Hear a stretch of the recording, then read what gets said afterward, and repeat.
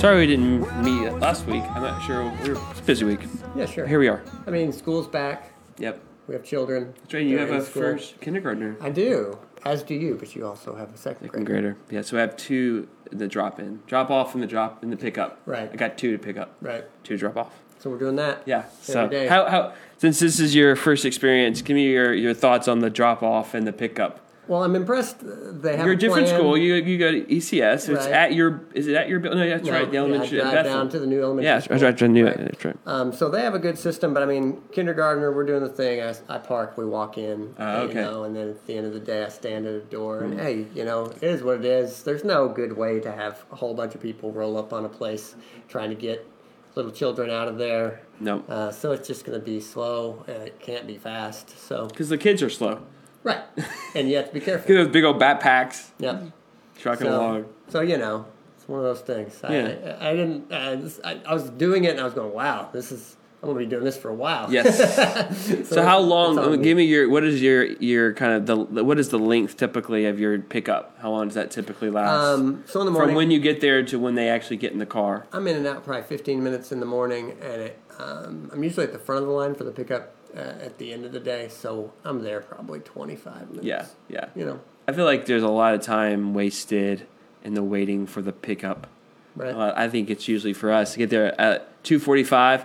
A lot of times I'm not out of there until after 3:15. Right. Yeah. I'm trying to come up with like discussion questions or something that I can do with the other parents. Right. Because at first you just talk about, hey, how's it going for your kid? And then everybody's got kindergartners, so we're all going through the same thing. But that's going to run out. We're going to see each other every day. Yeah. So we don't have the experience of getting out of the car. We all stay in our little pods, right? No. Stay in our cars. Yeah. And trying not to get outside in the heat. Yeah. But so I've never gotten to know a parent from the pickup. Yep. So different experience for you than it is for me.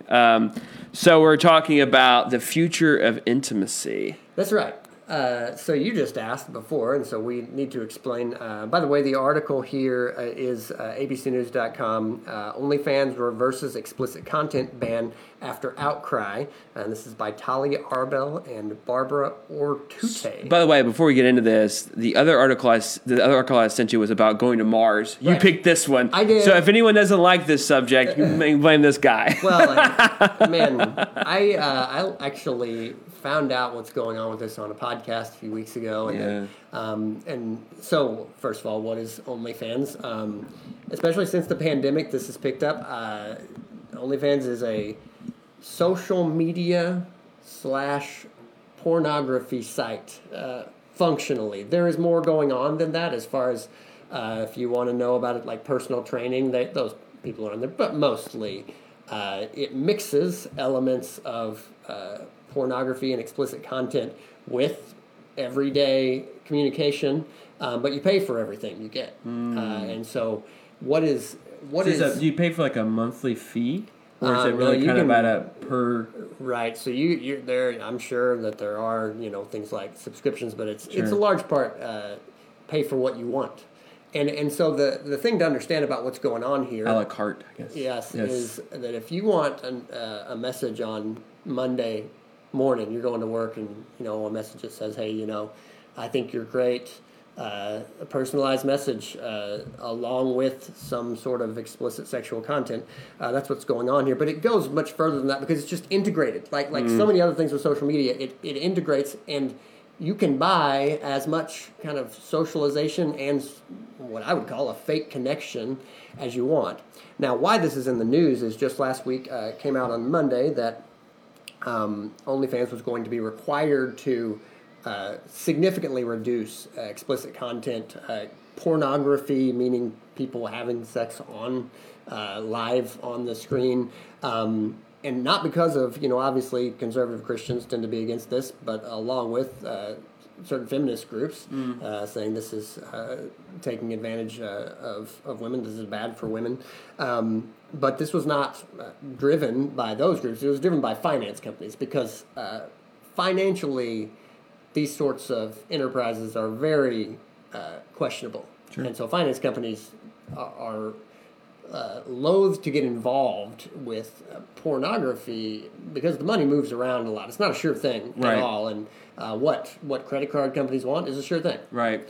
And so, I guess also, like, while it's becoming more common now with gambling, for many states to have now, like, pro-gambling laws. Like, I know Indiana, Tennessee now has, like, gambling laws that you can sports bet and stuff. You know, back in several years ago, these were, like, you know, a lot of states outlawed some of these things, these vices, right? Yeah. Well, prostitution and different other things. Like, there's only a few states in the United States that legally has like legal prostitution, right? Yeah. So, but that's where pornography gets into some kind of messy legal stages. Is like, what are the women involved in this? What are they? Right. Are they just independent contractors, basically on their own volition? Kind of almost similar. I hate to use these terminologies and associated, but you're almost kind of forced, like similar to like Uber drivers, right? They're just kind of independently signing up to do this kind of stuff, and they receive money.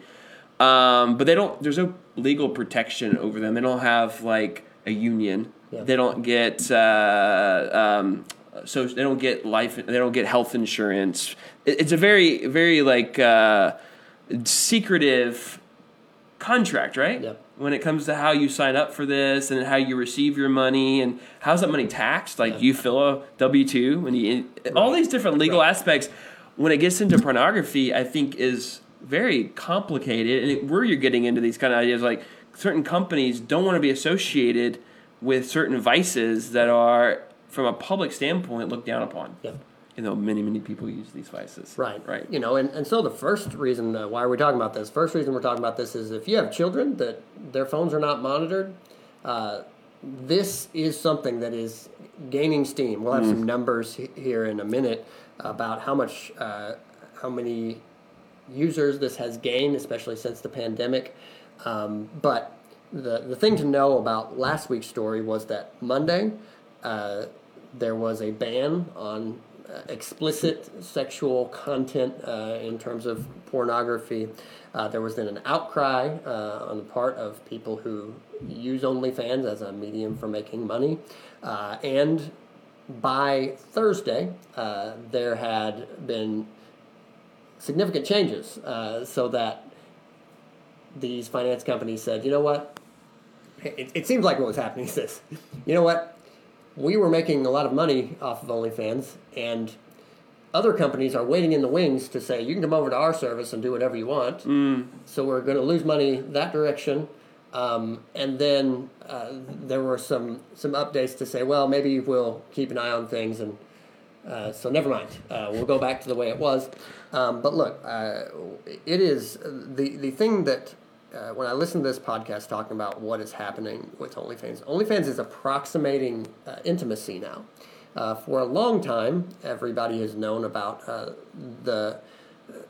the unsatisfactory nature, the wrong and harmful elements of pornography. But what this moves into is it is an attempt. This service attempts to approximate intimacy, to take the place of relationships. Right. And one, I mean, the first thing that I want to say is it's not going to do it. I'm sure that there's still going to be users for this sort of thing, but it is going to end in frustration for the most part, and it's bad for the people who are using it. And it's bad for the people who are putting out the content. Is the way I look at it ultimately. Right. And it's one of those things that, in a certain way, you can look at it and go, "I guess that's a win-win." But I think it's a lose-lose. Yeah. And so I wanted us to talk about it because I think that intimacy is one of the things that we are losing sanity over more than any other. In general, I think that was the case, but the pandemic and the necessary, in a lot of cases, precautions we've had to take with not seeing people has driven some big problems. And you often have kind of a quick fix. When there are big problems, you often have quick fixes that come in, and that's certainly what I think this is, but I just don't think it's going to be satisfactory. I mean, we're complicated, right? And we desperately need intimacy, right? And I think that's what you're getting at. I mean, during COVID, you're kind of stuck, and especially if you're single and you don't have a family, right. You're stuck by yourself and you're desperately needing intimacy. But then people kind of even before COVID have been creating bad habits when it comes to gaining intimacy. I mean, pornography has been an issue for a while now, and it's getting worse and worse and worse, right? And it's affecting people mentally, physically, emotionally, in so many different ways. It's so dangerous, and I think the government is starting to be getting more on the board of the kind of the team of, I don't think this is good for people. I don't think it's good for women. And I also don't think it's good for young men either. I think it's creating societal issues, especially since the government really, they think it's in the best interest of the country or for the society for there to be healthy relationships that produce offspring, because that leads to other economic benefits. And so it's better if people are getting in relationships, getting married, having children. Like, they see that as a positive thing. And when pornography creates false intimacy, and then men especially can almost, in a sense, this makes it even worse, can have these kind of like emotional relationships with hired people, and they can get intimacy, even if it's false, they can still get intimacy in some ways, and then it leads to longer adolescence, not growing up emotionally, not being able to socialize with the opposite sex, and therefore you're delaying family and having a family, and then to a certain point, and we know this when we talk to young men, you get to a point where it's harder to therefore fall in love, or it's harder to get married, and then that kind of passes you by, as we say, and I think from a societal standpoint, we think it's better for young men to get married and have children, and even from a non-religious standpoint, we're not talking about that they get saved and they have Christian marriages, but even from just a purely secular way, it's better for men to be in intimate, solid relationships, right? And pornography just pushes up against that, right? It makes it harder. Right, and so some of the background that we probably need to mention on this, and things that we've talked about in the past on this podcast, but if you're not familiar with sort of the way things are going for young people, adolescents, and you could say even extended adolescence all the way up to, say, 30, fewer marriages, fewer children, broader than that, fewer dating relationships. Right. Sociologists, people who study these things have been shocked because sex is dramatically down. Exactly. And so teenage pregnancy is down, so STDs are down. But while we're glad of that, sure, the underlying cause seems to be lack of intimate relationships across the board, which you cannot celebrate. Right. Because I don't know of anyone who is saying right now, I think that that in terms of relationships, young people are really doing great.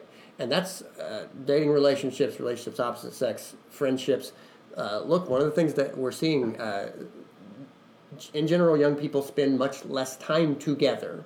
If you used to watch, sort of high school TV shows, say a Saved by the Bell type show, or high school movies, whether these are movies, say, 70s, Fast Times at Ridgemont High, or, anything, 80s, Breakfast Club, where you see, look at these people together, trying to make their way in life.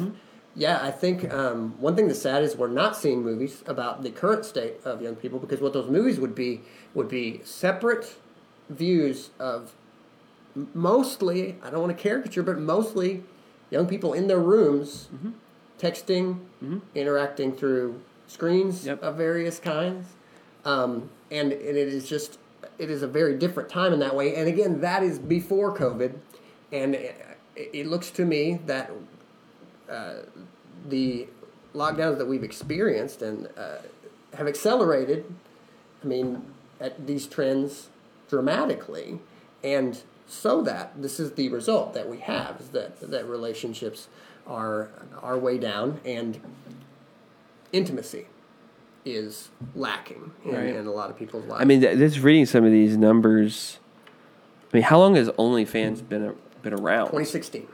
So it's been around for 5 years, and it has 130. I had never heard of it until recently, when this issue of basically getting rid of explicit content, and then I read recently that they decided not to then get rid of the explicit content. I had never heard of it. Right. So before the pandemic, something like 7.5 million users. Oh wow! So that really expanded it. And given we've all been forced to live our lives online in a lot of ways, and so there is one area that has exploded dramatically in this situation right here.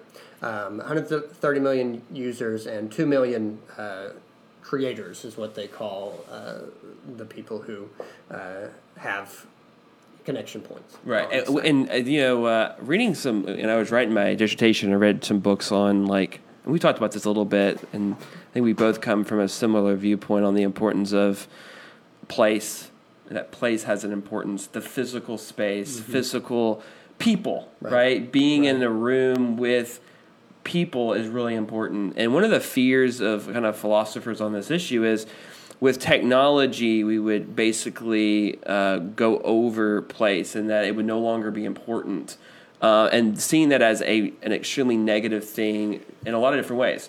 And now you're seeing from an intimate standpoint, when you take physical space, physical people out of the equation, and you just say, we'll do it online, it'll be digitalized. Here's all the advantages, right? It's quicker. It's you don't even have to leave your room. Blah blah blah blah. And there's a sense where you're taking out the importance of going to a place and having to interact with real people. There's so many benefits of the physical experience that we're losing all those benefits. And what are we really gaining from it that is really helping the world? Right. I think, there is a certain speed, sure. There's a certain, you maybe don't have to have physical space prearranged, right?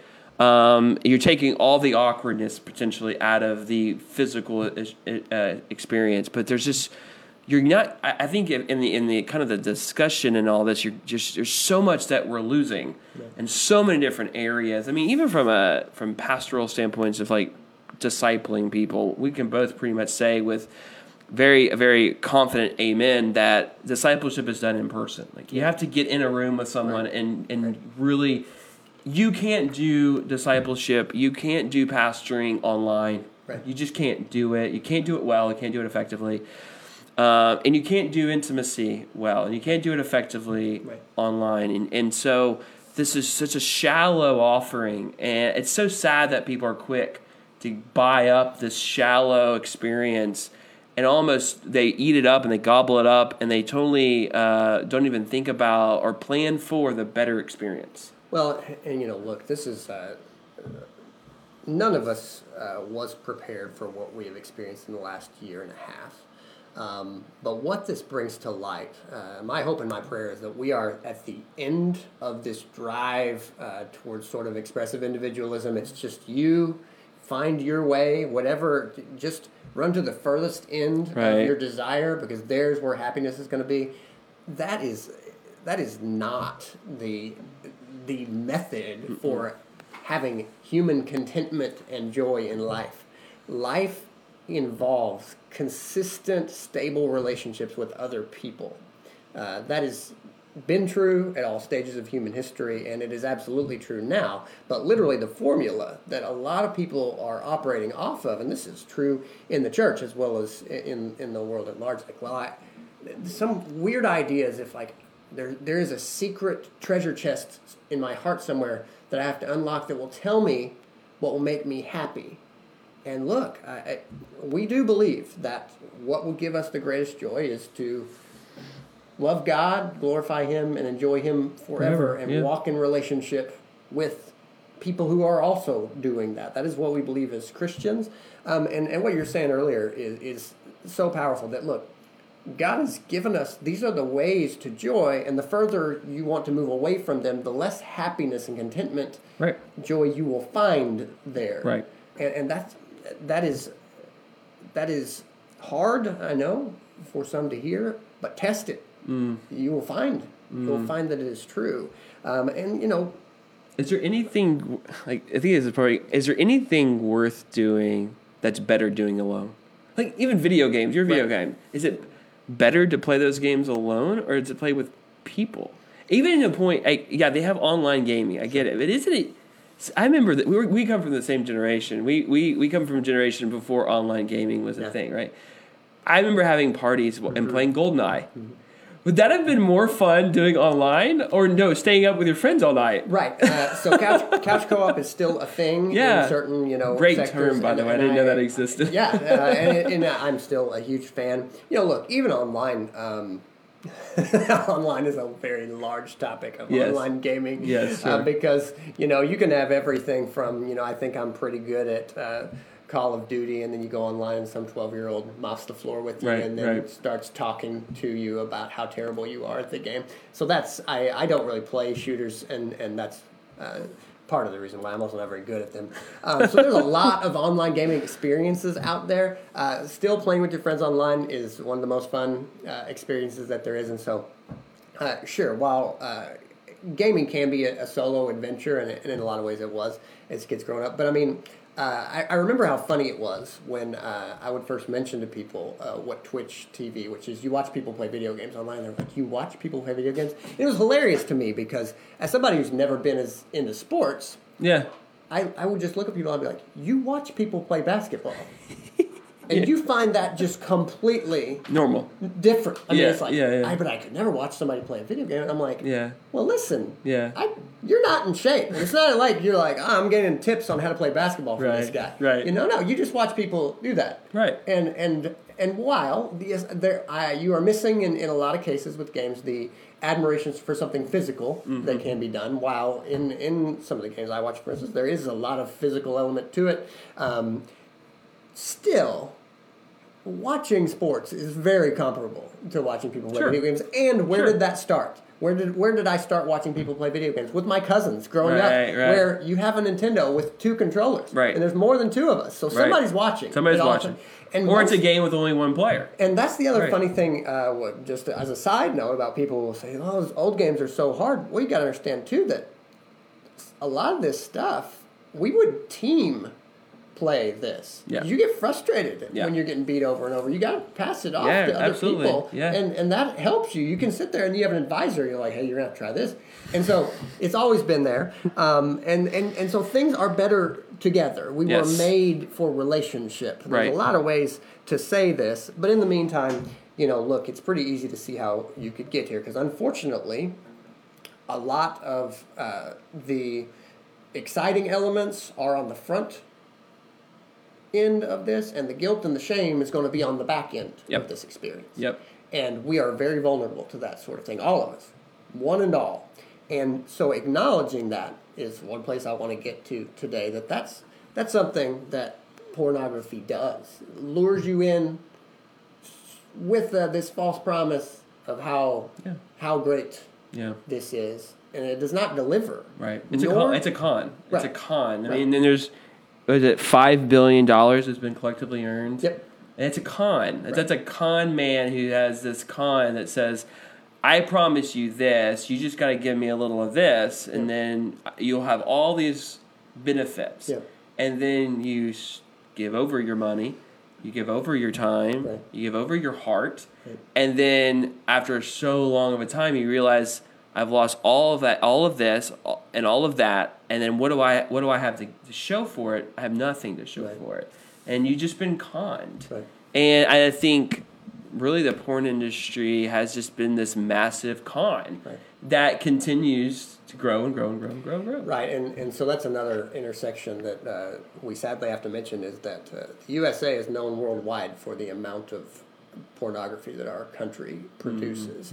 And so in this regard, with the individuation of pornography and this method of engagement, we're probably at the leading edge in that regard as well. And it should be mentioned that this is, I believe the numbers, something like 60-40, that 60% more men 40% women, and so another region where pornography has been growing for, say, the last 30 years is among women. But this is something that has been happening in this country, producing pornography, spreading it around the world. And again, no, it does not glorify God. I'm also against it because it's not good for people. Right. It does not produce what it seems to offer. Right. So and this is an experiment taking place, and we'll see where it goes. So one of the things it says in this article is, quote, the online porn industry is changing amid concerns about sex trafficking and the exploitation of minors. Two 2018 laws, the Stop Enabling Sex Traffickers Act and the Fight Online Sex Trafficking Act, were meant to stop sex trafficking online and led some spaces to shut down. And so this is something we should definitely mention, is that sex trafficking, the use of especially poor and minority groups, think of traveling across borders or overseas to acquire, especially young girls and young boys, for these acts. This, while the thing that is often said is, well, we have protections for those sort of things, a lot of those protections amount to check this box or sign this, say that you won't do this or you'll be prosecuted if you do it. It's like, look, the internet is the internet. It's still hard to track and to verify. Simple things like, does a 30-year-old woman always look like a 30-year-old woman? I don't know, not necessarily. And so it's very difficult then to just police these sorts of things. And so that's very unfortunate, and that's been going on. It also says here, quote, elected officials had also raised concerns about OnlyFans. A bipartisan group of over 100 members of Congress called on the Justice Department to investigate OnlyFans earlier in August, saying the site was a quote, major marketplace for sexual videos with children in them. And so that is an element that is going on here as well. It's, all this is kind of we're in this kind of Me Too season, or this time where, I think in the 90s maybe, or before Me Too was an important part that is influencing government officials and laws. I'm curious, how, because I think you usually get thrown out for something like this. Oh, it's First Amendment protections. People are choosing to do this or choosing to pass on these photos of themselves or videos of themselves. So in their First Amendment rights, they are expressing themselves. They have the freedom to do so. And the other people have the freedom to pay for it and to, observe this content. Right. But now we're into a point where that's not the first thing that comes out of people's mouths. It's like, well, this is exploiting women. This is creating a culture that is giving men a view that they have, that women are kind of a prize for them to just observe and to enjoy. That's all that they are.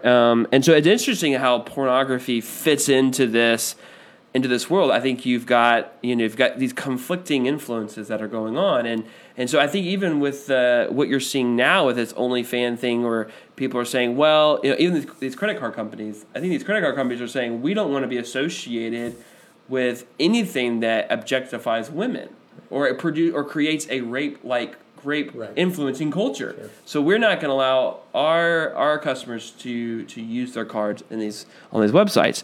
And as Christians, we're like, that's a great thing that they're not allowing their customers to use this.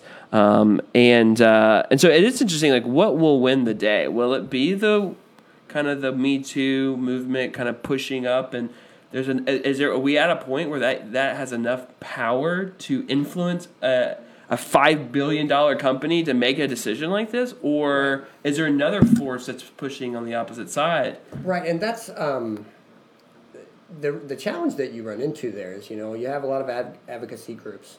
But I think that some of these groups get confused when you run into an issue. Say you're a feminist group, and you run into a group of women who say, we want to do this. Look, as Christians, we have a higher authority. Right. So when someone says, I want to do this, even if it's harmful to me, look, as Christians, we don't, just lock people up and say no, but we say, look, I will do anything that this you would not be involved in this harmful activity. I don't want to see you hurting. Right, I don't want to see you destroy yourself. Right. I'll do anything. And in fact, what does the Christian call us? That we would lay down our lives to help people who are in these situations. But then if you are a feminist group and a woman says to you, I want to do this, in a lot of ways, you don't know what to make of it. Yeah, you're kind of stuck. And one thing that I would say is that, look, stick to your guns. If your conclusion is that this is not good for any woman, then tell them. Argue with the woman who's telling you, I think this is good for me. Right. Keep investigating. Yeah. Look, that's I don't think this is good for men. I don't think this is good for women. I think it's going to lead to more frustration, more self-loathing, more separation, destruction of relationships. I mean, think about it. You're trying to force intimacy in a situation where it doesn't fit. When you look, the barrier is there online. What you want is physical connection. And actually, here in a minute, we'll go further. What we want, we are made for intimacy and not just sexual intimacy. And we are just trying to jump all the barriers that are there when it has been the Christian belief for a long time that, look, the world is, in its foundational elements, not impossible to navigate. That, yes, everything in this world is broken, but God still has ways for us to thrive. And one of those ways is, look, it takes work to establish relationships of all kinds. Yeah. Do the work. Yeah. The work is rewarding. Yes. There are very few other things in life as rewarding. And not just as a real relationship with someone of the opposite sex in a marriage, but as friendships that you've developed over the years and over different experiences. And so this is one of the most disappointing things about this is that this is, you might think you are getting somewhere with it, but you are actually putting yourself further away of gaining actual relationship. Right. And that's the real loss. And I think this has been somewhat of a criticism of like the Me Too movement is that it seems like while there's a lot of celebrities, especially from Hollywood, that jumped on board that bandwagon, but when did Hollywood respond with getting rid of a lot of their sex from their content, right? And I think there is as we talk about like intimacy, we talk about the four loves here with C.S. Lewis. I think storytellers are helpful in this. It's like don't be cheap with your storytelling. Don't be cheap with your intimacy or your romance. Right. Tell the proper story. Right. If you want to do a romance, a story of a man and a woman who fall in love, do it well. Right. Like I think we talk about I think it's Dr. Betts at Southern loves the story Ruth, right? Because it's a great story of intimacy, right? A romantic intimacy. Right. And we think about David and Jonathan and their friendship intimacy. And of course, one of my favorite things about Lord of the Rings is the friendship that is put on display. Like it creates this chaos and this conflict, and then puts friends in the middle of it to figure out the mess as friends. And those are good storytellers who show us what intimacy is through good storytelling. And I think this is where Hollywood, and especially where you have leaders who are a part of the Me Too movement, push against hey, having movies where we're just basically saying male and female intimacy is just raw like sex, just like almost like animals, like just going at each other. What does that tell the society at large? Instead, if you want to fight against rape culture and you want to fight against kind of this using women objectively for sex, well then tell better stories of intimacy and work to, as you're saying, work to then tell these stories, because then people then get consuming better content when it comes to intimacy and are actually being told what is true romantic love, what is true brotherly love or everyday love, and those types of things. So. Sure. Let me read one last quote from this article before we do move on there. Sort of summarizes the financial elements. So it says, quote, adult content companies have to navigate higher fees and requirements from financial companies beyond what most retailers encounter. Others won't touch it. Both MasterCard and Visa last year began blocking customers from using credit cards on Pornhub after accusations that the site had videos of rape and underage sex, and American Express cards, meanwhile, can't be used on online pornography. Stripe won't process adult content. So you have that there. And how do people pay for pornography then? I don't know. I don't know. It's a bag of cash in the mail. I'm sure there are certain cards or some. I didn't know any of this stuff. I thought that was interesting. Yeah. You know, and it might be through like a PayPal or Yeah, I guess PayPal's is almost like cash. Yeah.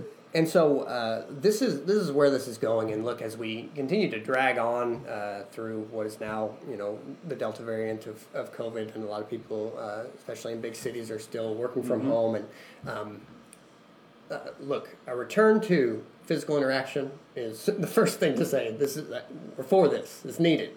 Being around people. And look, even if you do end up still, if your company says we want you to work from home, then it is what it is. Yeah, you work from home. But you're going to have to work in seeing people, make plans for that. We are not made to be these isolated individuals. Right. And so in thinking about intimacy, and that was my biggest concern in seeing this, is it's beyond pornography. This is trying to approximate intimacy, is what this site is trying to do. I was thinking about books that I have learned the most about kind of intimacy, as in what are the deeper desires of our heart? What are the relational desires of our heart? And so, obviously, as a couple of Christian pastors, we're going to say that the place for sexual intimacy is marriage. Right. Here's the thing, though. The book that you already mentioned, The Four Loves by C.S. Lewis, the Greeks had 4 words for love. Over the time period of Koine Greek, which is something like 1,000 years. These words weren't explicitly always only used this way, but there are 4 roots to where we have the one word love. In Greek, they use different words that we now translate as love, even in the Bible. And so what is, though, eros, or romantic love, which is the first one, probably the one that you would think about first in context of what we've been talking about. And it's pretty powerful because he calls sexual, the sex act is Venus. He calls that when you are engaged in making love, that is a whole different thing than even eros. Right. Because he says that eros itself is about appreciation of the beloved, regardless of anything that you would get out of it. Yeah, absolutely. And I think that's really powerful because if you have been alive long enough, you've experienced what an amazing, what an encounter with beauty it is to see someone of the opposite sex, and the appreciation element, regardless of any attempt at sexual fulfillment or thinking along those lines, is what eros is. That is clear and pretty powerful to me, and something that we probably don't think about very much, and something that when God built into us, and that is a good thing. Just as sex within marriage is a good thing, that is a good thing. Yeah, and especially like when we think about romantic love, and if you're basically deconstructing it to just getting my physical needs fulfilled, then you get to the point where you're like, where my intimacy comes from is an interaction with someone I've paid to have a conversation with me, or to send messages to me, or send photos of me to me, so that I am pleased. They're not pleased. Right. Like, you're not. There's no like back and forth relationship here. We've just deconstructed it so much till it's like just like animal instinct level that it's you're just dehumanizing the entire experience with a and we know what love is because God first loved us, right? The concept of love is not some like foreign concept that just kind of came from an alien world, right? The Trinity experienced love with one another, and then when God created us in His image, we then love, right? The way God loves, and that is that when we love one another, we're reflecting God. To deconstruct it so much to it's just it's almost you've dehumanized it so much that it's basically the way that animals treat one another. It's so It's so wrong, and it's unnatural, and I think we have to just be honest. And I think that's where you're getting the conflicts, where you're having like the Me Too movement saying that's dehumanizing women. Like, correct, it is dehumanizing women. Well, then we should then say with a full force, say this is wrong. We should say why, because it's dehumanizing the love connection, or the way that humans share intimacy. We're literally saying, well, even though that's based what we're doing from an emotional level, a mental level, a physical level, we're just going to deconstruct it so much that we're taking all the humanity out of it and taking all the beauty out of it. Right. I mean, probably one of the most powerful analyses of what we're going through as humans right now is that there are two basic elements to what it is to be human. There's the animal side, like you've been talking about, but then there's the spiritual side. Right.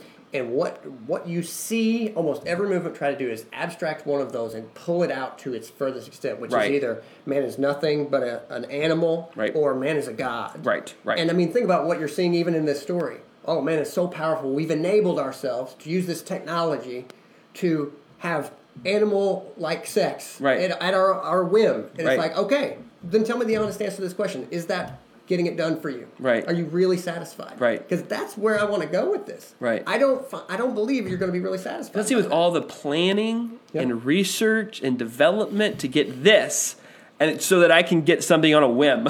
Yep. See how like those don't even. There are two different planets, two different universes. Yep. Isn't it better to take like the planning and the work and the labor to experience the joys of intimacy? And I think you're right to just kind of to put those as two polars. Right. Shows how absurd this really is, and how this is it's a con. Right. This doesn't fulfill, it doesn't satisfy, and you're basically dehumanizing yourself and saying, this is what I truly am. I am an animal who needs this, so give me what I need. Yep. But what you're actually admitting to is that you're basically no different than the animals that crawl on the earth. Yep. And God created you far more than that for that. Right. Yeah. And since you've already mentioned it, let's go to the top of the mountain. The most powerful form of love is agape love, God's self-giving love. And that reaches the deepest part of our hearts. There are parts of us that no human being can satisfy. And it is wrong then to put that in front of someone and say something like, I'm not satisfied with myself. You make me feel worthwhile. Human beings can't do that for you. And if you put that before them, you'll be continually frustrated. Or if you put it before yourself, I'm going to prove myself. I'm going to prove I'm worthwhile by some kind of achievement, by being so good at my job or so fast at running. You put anything in there, it's not going to happen. The deepest needs of our heart can only be fulfilled by God, and so that's God's self-giving love. This occurred to me that there's only one band or artist that I've ever known that has in their corpus a song that fits each of these. So I'll mention for Romantic Love, the band is Rascal Flatts. You're probably I'm not a huge Rascal Flatts fan, but I'm familiar with the band, yes. Right, they've broken up now, but... I didn't know that. So for Romantic Love, lots of artists have covered this subject, but Melt is a great example of a Rascal Flatts song. But then My Wish...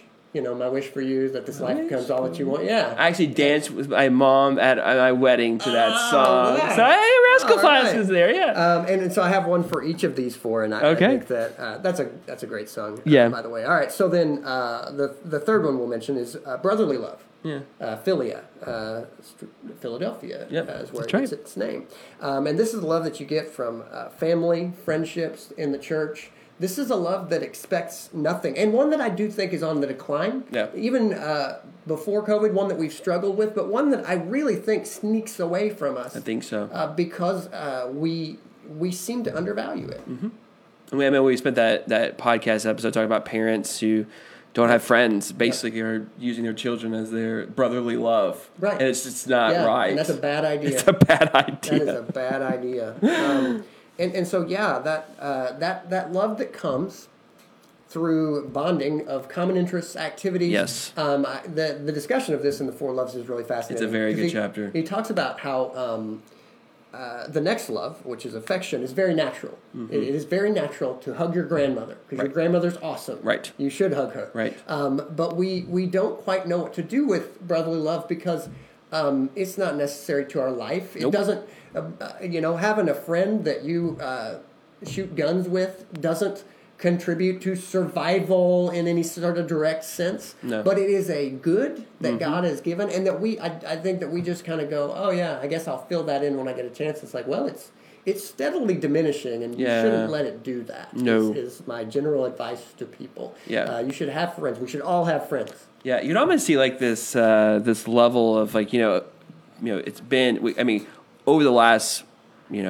century, God has been taken out of the equation, right? And then I think when it comes to brotherly love, I think with with social media and other types of things, like in different generations, there's just a replacement of brotherly love with just family love, right? But then we're getting into this issue of the dying of romantic love. You can always see really what is the human? I think if Schaeffer was alive today, he could do an edit of the Christian Manifesto, where he talks about the Humanist Manifesto, and you can almost say this is what the results of the Humanist Project: the removal of God, the removal of friendship, and then the removal of romantic love. Yeah. Do you want to jump on board that movement, Sure. or do you want to jump on the board of the Christian movement, which is saying God created you? That's where if you want to understand love and you want to know what it means to be loved, first look to God. And then now look to like community and fellowship with one another, where I'm actually called to serve one another. Not because serving them somehow benefits me. No, I serve them because I'm commanded by God to serve them. And I actually receive joy by loving and serving. It shows visibly how we're connected to one another through Christ. And then romantic love, that as we see in Ephesians chapter 5, of like the husband laying his life down for his wife and putting her needs before his own, as Christ did for the church, and how a woman's role in the home is to submit to the leadership of her husband, and that is good, and that is proper, and that is godly. Like, of those two options, which one would you rather jump on board on? Right, and the broad misunderstanding that it's like, by the way, this is all driven by the husband understanding that he is to lay down his life, just as Christ laid down his life, not just singularly at the end, that every day leading up to that is not about his own desires, because that's self-giving. Love is sacrifice. Yes, that is, and it's not just sacrifice in the ultimate; it is sacrifice regularly. Being lost, and it shouldn't be. My hope and prayer is that we will go so far down this that our people will be so starved that eventually we turn around and go, was there an oasis anywhere? Because I do believe that there is. I think it's Russell Moore who said that, for the church during this just kind of the world that we live in with LGBTQ stuff and other things, it's like the church has to be ready and available and prepared when people realize there's no hope there, and that they wonder where is their actual hope, and the answer is it's in Christ. And I think the response for the church is not just to go, oh goodness gracious, I can't believe more pornography sites, oh my goodness.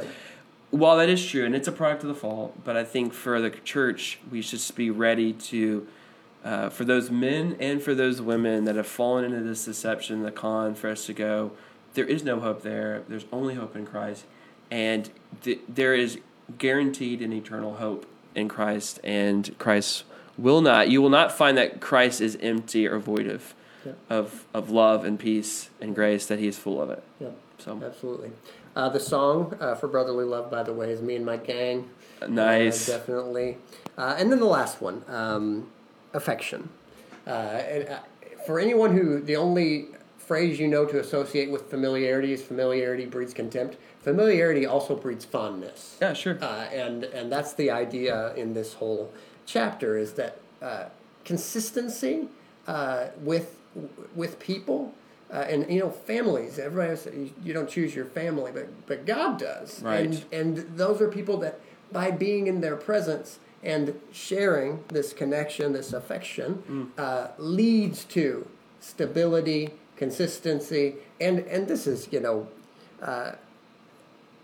some people are not touchers as much, and that's fine. Sure. But affection should be going somewhere. Right. You don't have to touch everybody. You don't have to hug everybody that you see. Right. But we are made to be affectionate, and so that's key. And another one that think about how in a pandemic affection goes to nothing almost instantly, and there are going to be effects of that. I think one of the causes of depression that we've seen over the last year and a half is just that simple element alone. You go, in March of 2020, you go from seeing people every day, however affectionate you are, to literally almost nothing. You only touch the people that you have to. Think about how, and how harmful that is in terms of human connection, and specifically this issue.